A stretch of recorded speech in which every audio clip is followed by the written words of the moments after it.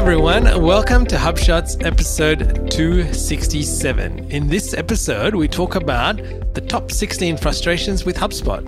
Things like chat flows, marketing contacts, ads interface confusion, and much, much more. You're listening to Asia Pacific's #1 HubSpot-focused podcast, where we discuss HubSpot tips, tricks, and strategies for growing your sales, service, marketing, and operations results. My name is Ian Jacob from Search and Be Found, and with me is Craig Bailey from Zen Systems. How are you, Craig? Really well, and a different kind of show. That's this right, episode, listeners. So we're moving from our usual shots format into 16 frustrations. And I wanted to take a minute just to explain why we're doing this, because you might say, why are you talking about frustrations? If you get the show notes, you'll see I've got quite a large preamble intro to it. But for those who don't have the show notes yet, by the way, sign up at hubshots.com/subscribe. Really, here's the approach. We've been doing this show, more than 6 years now, Ian? And I think listeners would say we're pretty positive about HubSpot in the main. That said, we do like to balance it by pointing out frustrations and issues as we come across them. By far the majority, it's very positive. I wouldn't say we're bleeding orange, as some others in the community tend to talk about. But we're very positive. It's a great product. And by the way, it's the basis of our own businesses and our livelihoods. So, of course, there's incentive for us to be positive about it. However, I think there's value in highlighting some of the key issues that customers come across. And there's two reasons why. The first is because these frustrations, a number of them that we're going to go through in the show tonight, are actually solvable, and we'll talk about how they're solvable. And this is especially the case if you've had HubSpot for a while. And in fact, even one of them that we're going to go through in the show, I didn't realize there was a solution for it until Ian pointed it out to me. So it's kind of been a frustration of mine for a while. And then Ian pointed out the solution. I was like, oh, wow, I didn't know. Maybe if I don't know, some of our listeners don't know either. That's the first reason. And then the second reason really is just to highlight, well, look, even if it's not solvable, we at least want to acknowledge it because these are some of the key frustrations. And at least if you're aware of them, you can work around them or be aware of how you handle that in your business. So I think there's value in that. The final comment I'll just make is that I think HubSpot, like all good world-class organizations, is extremely happy and eager, I would say, to get feedback. They have a whole community forum with ideas and people often getting on there just venting frustrations and things like that. And they are very appreciative of that. They respond to a lot of them and they actually take that feedback on board for improving the product. And that is what HubSpot does. That's actually what any world-class software company does. So I think we're in a good community here. But let's get started, shall we? All right, so let's start with frustration number 1. Is marketing contact tiers can't reduce. And it's to do with pricing, right, Craig? It is to do with pricing. And by the way, we're not going to talk about pricing as a frustration in a general sense. You know, people say, it's too expensive. It's like, well, people will say that about anything. It's actually about value. Do you get value from it or not? If you get value from it, doesn't matter what the price is. So let's not talk about price. However, one part of pricing that we will talk about is marketing contacts. We've talked about this on the show, and it's caught out customers more often than it should. So Correct. I'll just explain the scenario. We're going to go through most of these frustrations quickly in the show, but this first one needs a little bit of context because it's not solvable. I think it is a problem, and I share this frustration. So let's say you've purchased Marketing Hub Pro, you've got 2,000 marketing contacts, and then you're pretty careful to keep that under 2,000, but you have a great month and you get a whole bunch of leads come in from a form submit, and of course they're marketing contacts, marked as marketing contacts, goes over 2,000. Oh, what do you know? You bumped up by a tier of 5,000 contacts. So now you're paying for 7,000 contacts, marketing contacts. You're kind of like, oh, wow. Well, look, let me get it under control. We sort them out, qualify. Oh, no, we've got it back under 2,000. Oh, hang on, I'm still being charged for 7,000. Yes, and in fact, you will continue to be charged for 7,000 forever. I think it's a terrible part of the product. It's extremely frustrating to clients. In fact, just this morning I was chatting with one. They're like, couldn't believe it. And frankly, I didn't know what to say. There's no defense. There's no justification for it. It's a terrible part of the product. It is a frustration. It's probably the most emotional I'm going to get about in any of these tonight, which is why we're doing it first. I just wanted to get it out of the way. We as partners have no control over this. For customers, it's a HubSpot decision. I think it's a terrible decision and I hope they change it. But for now, there's no solution, and that is the one frustration that we can't solve. So, yep. I don't know if you've got any comments on that, Ian, but we'll just quickly move on, get past that one. No, I don't, Craig, but, I've listened to many user or a customer tell me how frustrated they are by accidentally doing certain things and then getting this bump. And now, luckily, at times, if they've been in the initial stages of sign up, they've managed to bump it back, but that's a pretty rare thing to see. And yeah, I'm like the crying shoulder you lean on when this happens. So that's all I can say. Moving on to frustration number 2, the drag and drop builder doesn't work. And I'd like to say this is actually solved. And it's probably more if you've been a long-time HubSpot customer and you've had lots of legacy email templates and website templates and so on, and landing page templates. And this is where you will have the issues prop up, because you might have actually seen in your portal this lovely column that says A/B testing. And it says no test or there is a test running. And people often see this and they go, oh, I've got to try that out. But then they go and try to edit let's say their landing page template, and they can't do anything because it's built in the old way, and they just don't have the flexibility to drag and drop. So I think with this, what is actually needs to happen is you need to just redo them using the new framework to use the drag and drop functionality. And this is probably something that's worth looking at doing, because it will make your life, your testing, your ability to roll out a lot quicker than you are using now, and sometimes alleviate some of the frustrations around putting pages and emails together that people often have. So well worth looking at. All right, frustration number 3, chat flow setup is confusing. This, I think, is a rare departure from HubSpot's typically intuitive user interface. For example, I think their workflows interface is very intuitive. And and we know from clients, we often go in clients and they're like, oh, yeah, I've created this workflow. It was easy. I did this, trigger actions, great. The same is not said for the chat flow too. They're like, what is going on? How do I do this? And I think there's a reason why a lot of sites don't have the chat flow enabled, or if they do, it looks pretty simple and actually is a bad experience. It kind of doesn't flow properly. And really the only way that you can solve this is by taking the time to learn it. It's one of those learning curve problems. So I will acknowledge, yes, I think the chat flow setup is confusing. However, it just takes time. It's one of those things. And there'll be another one in the list later on in the show, which is a similar boat. All right. Frustration number 4, you can't create multiple knowledge bases. I don't understand this. If you've got a portal that's got multiple brands, you can still only have one knowledge base. You can have multiple brand, multiple sites, multiple everything else, multiple email preference groups, but you can only have one knowledge base. I'm assuming they'll fix this at some point. It just seems anomalous to the rest of the product. But yeah, definitely a frustration.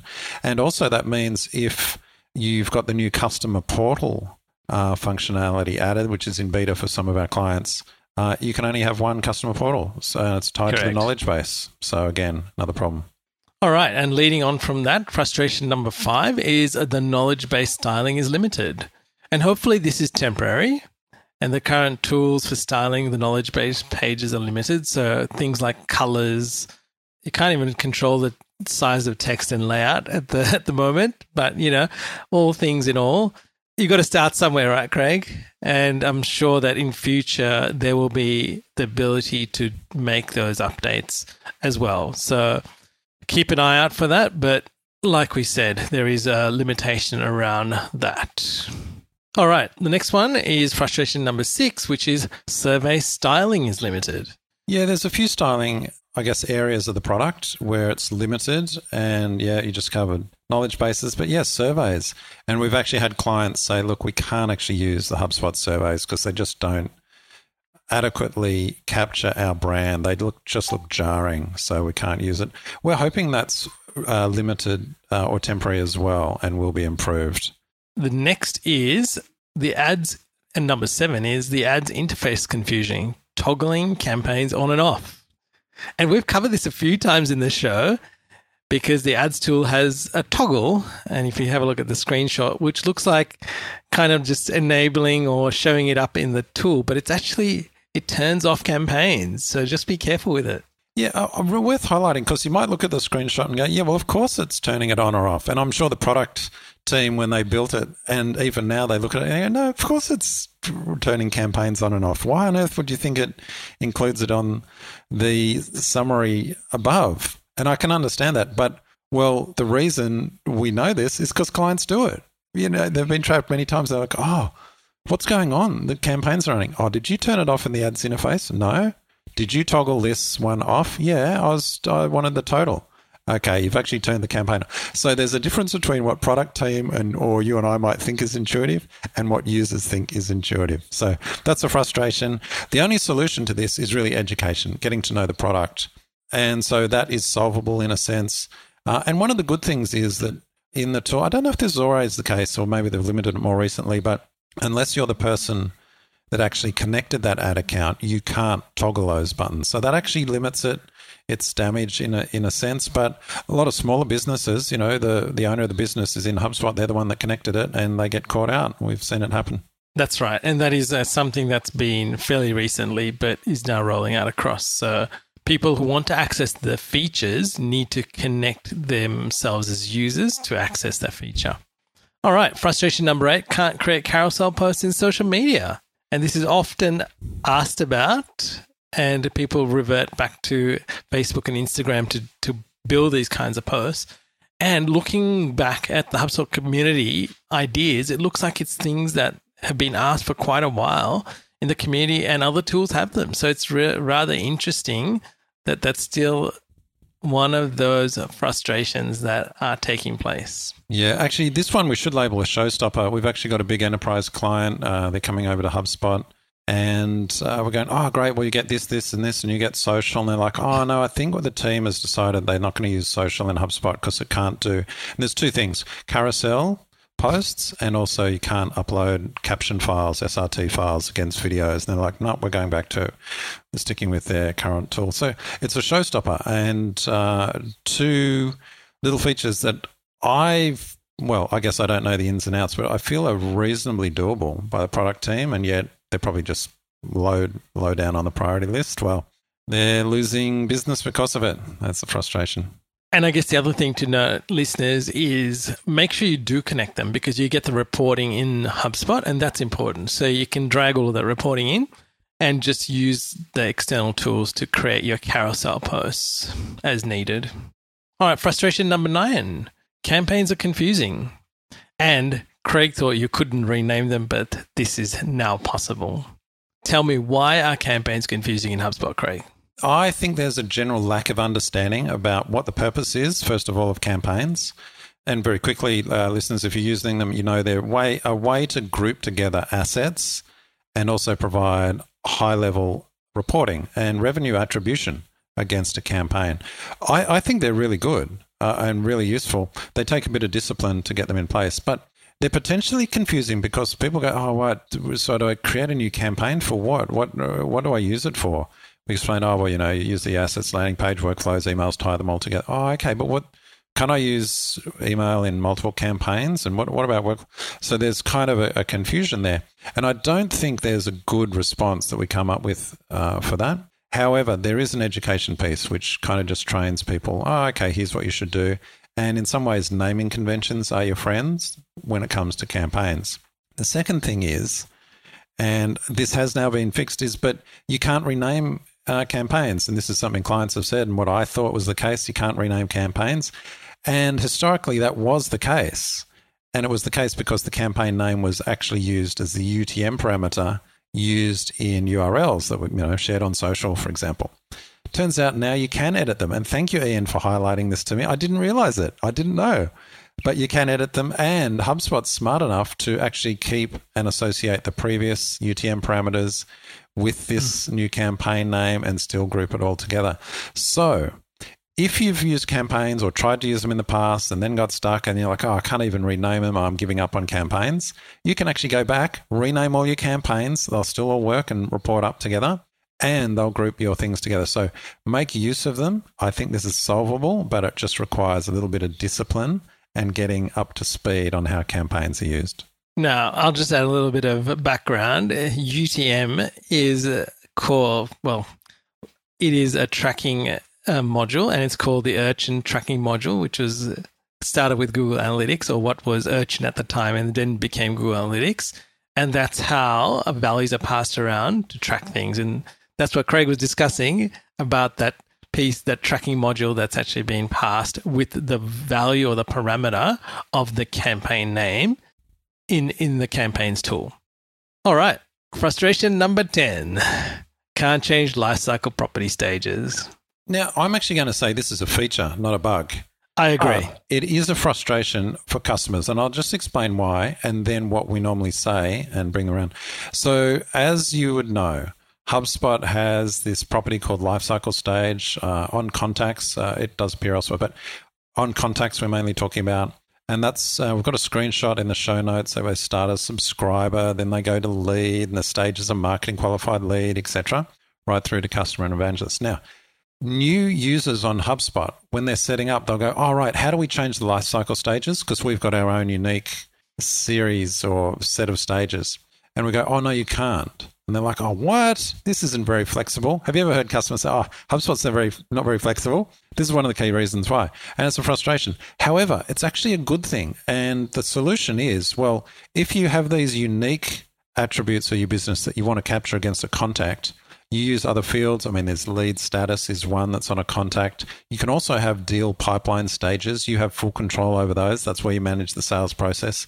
You can create custom properties if there's very specific areas of a customer life cycle that you want to capture.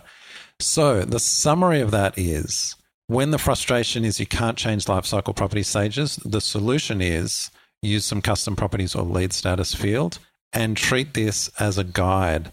We actually say to clients that come in wanting to change it, it's like, oh, you know what? HubSpot actually has a lot of experience across a lot of businesses, and they've worked this out and they've got it right.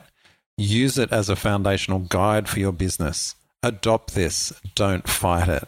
Have you seen the same response in clients, Ian? Absolutely, Craig. And I think when you really understand what that is, and I'm going to tell you the definition of it, the lifecycle stage is there for you to, gives you the ability to categorize your contacts and companies based on where they are in your marketing and sales process. And using this lifecycle stage enables you to determine where a specific contact or company in your process and understand how leads get handed off between marketing and sales. And that is one of the key aspects that people often miss. And I wanted to highlight that because that is something that is forgotten all the time. All right, frustration number 11, can't exclude specific email addresses in forms. Now, why is this a frustration, Craig? Okay, so you're probably aware that you can exclude domains in forms. I've got a screenshot. You just go to the email address field in a form. You can look at the options for that. And you can actually put in a list of domains to exclude anyone filling it out. So we actually have more than 50 domains we exclude from all our forms, built on years of experience from getting spam entries in. However, there are some domains that we don't want to exclude the domain outright, but there are annoying people from this domain that they spam us every week. They've got a form submit going in. So I just wish I could exclude very specific email addresses in the forms. So that's not just me. I've had customers say, can we do this as well? And I think there's a big community thread on it also. But in saying that, Craig, we have other ways to stop this from happening, which we've discussed on parts of the show, right? How so? By having a workflow that's looking for a particular email. Yeah, but they can still submit the form and become a marketing contact. Because we used to go in and just delete them out. Yeah. But you're right. Now we actually leave them, so they're consuming a contact in our database, which, is maybe over concerned about one email address. But yeah, we just have a workflow that just makes sure no one gets notified and they get marked as excluded from workflows. So we do that. But yeah, it would be nice to stop it at the source, right? That's right. All right, frustration number 12. Files are a mess when you start to grow. And this is solvable, listeners. And what we find that this is not just a HubSpot thing, but this is files on Dropbox, files on your computer. It's the same thing. It's about how do you organize it efficiently and effectively. And having a good structure actually helps you grow and organize and make better choices by doing that. So a little tip is make sure you've got a good structure in HubSpot. So often we would say, I'll give you an example. You would have a folder that has images. So you have a folder that's named images, and then you might have images for emails. So you'll create another folder for emails, one for landing pages, one for website pages, one for system images is another one as a good example, just to keep it in a very organized place and easy to find as well. You shouldn't have any images in your root directory when you click the file folder. And I've put an example there because in this particular account, they've got a template or a theme. I think it's a template from way back. And all of the images in the template appeared in the main folder structure, which is not very good. So I definitely spend the time to organize it and organize it well because it will facilitate your growth going forward. I think it's worth highlighting because when people say this, oh, it's a mess, what do I do? It's like, oh, you can actually move them. And you might think, oh, I don't want to move them because that'll break links on the side or break. No, HubSpot takes care of all of that for you. There's redirects or updates in links. So, yep, you clean up your files system. You can move them around, put them into subfolders and everything. Get it all under control. It's all good. All right. And actually, in saying that, Craig, I just wanted to say that doesn't just apply to files. It applies to your calls to actions, your landing pages, your workflows, your emails, and everything else. So it's well worth. I would probably say, well, at minimum, an annual cleanup when you're going through, looking at everything and just tidying it up so it's nice and tidy for the year ahead. All right, the next one is which is frustration number 13. You can't find marketing attribution details, and this is actually solved. Let's think back a year or two, Ian. This was a gap in the product, and we actually lost clients. They'd be like an enterprise client. We just need marketing attribution. They'd go off to other tools, and we've actually talked about that on the show. Well, 12 months is a long time in the software space, and very happy to reflect on just how far HubSpot has come since then, and their marketing attribution that's been built throughout the product extensively is very reassuring. And we've now got clients coming back to HubSpot that actually went off to other big, more enterprisey, I'm using, air quotes, enterprisey tools in the past. And it's worth highlighting that marketing attribution details appear, but not limited to, but appear in email reporting, they're in landing and website pages. Go and look at any of those and just, review them. And you'll see, oh, there's an attribution section. They're in campaigns. Oh, revenue attribution. Oh, what do you know? Oh, and you can use attribution models. Great. There's specific attribution reports. In fact, you go into the reports section, is attribution reports. Actually, in the reports menu, you can choose attribution reports. But then in custom reports, you can actually look at deal values and actually gather attribution, build your own custom reports that way. And then also just on the object sidebars, contacts, deals, etc., you can actually see revenue and other attribution stuff at an object individual item as well. So it's come a long way. It's not fully complete yet. It'll always be improving, but it's vastly improved and very capable. And so when people have this frustration, oh, marketing attribution's not there, it's like, have you actually looked at HubSpot lately? Because I'm pretty sure you'll be pleasantly surprised if you take another look. All right, frustration number 14, custom report builder is difficult to master. And we've mentioned this a few times in recent episodes where the custom report builder is an advanced tool and can be frustrating to use in getting up to speed. But stick with it, listeners, because once you've got through the plateau of despair, it's a very powerful tool. And it's easy to say, of course, when you're at the other end, but we're aware of how most customers don't venture far into the custom report builder because they just get scared by all of the options and fields and joins that you can do. So we encourage you to do the training and then utilize that to build some reports and get experience.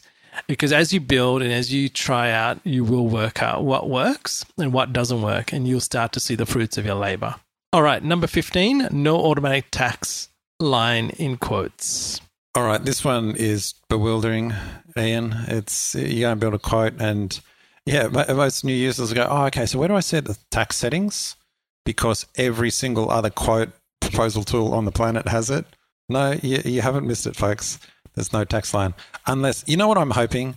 I'm hoping there is, Ian, and I've missed it, and they released it in the last week quietly and I haven't seen it. I hope a listener goes, oh, it's there, and proves us wrong. But so far, I don't think that's the case.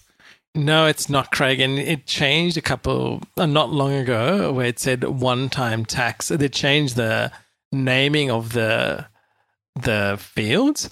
And that got me excited because I thought, oh, it's a one-time tax field. Well, where's the default setting? But anyway, that's not there as yet. So maybe it's on its way, and we certainly hope in the not-too-distant future. It's funny how the little things can be so frustrating, right? It's like, where is it? Oh, no, it's not there. Look, it'll take you 10 seconds to add that, sure. But yeah, people are still frustrated by this. So yeah, that's right. It's the way it is. All right. And our last and final frustration, number 16, pop-up form styling is limited. And as a general comment, HubSpot forms are very flexible, and the power of them to provide the best tools to the market that we've actually used. And you know what, listeners, a pop-up tool or the pop-up form is one of hidden gems that we often talk about and we implement because it works. And it works because it gets results. It's quick to implement and you can make changes and make it better.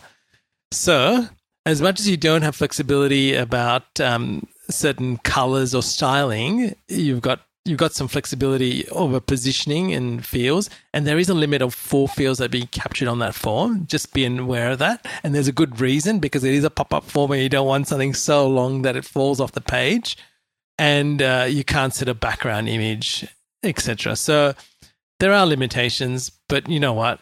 Overall, it works, and so I'm not complaining about that, but just be aware that that is a limitation in the system.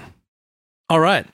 So listeners, there is the 16 frustrations that we've come up with HubSpot. If you've got more, we'd love to hear from you, or let us know, and we'll include that in this show at a later time when we do an updated version.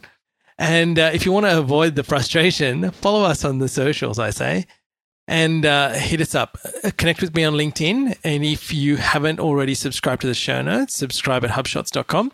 And Craig will respond to you because that comes from his email. And that's the best way to connect with him. Again, like we said, if you do need help, we do have HubSpot coaching that we're offering.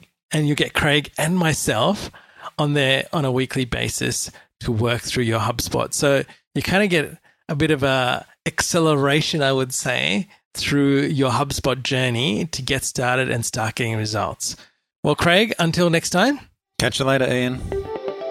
Hey there, thanks for listening to this episode of HubShots. To get the latest show notes, HubSpot tips, and resources, sign up at hubshots.com. You can also book time with us to help you grow better with HubSpot.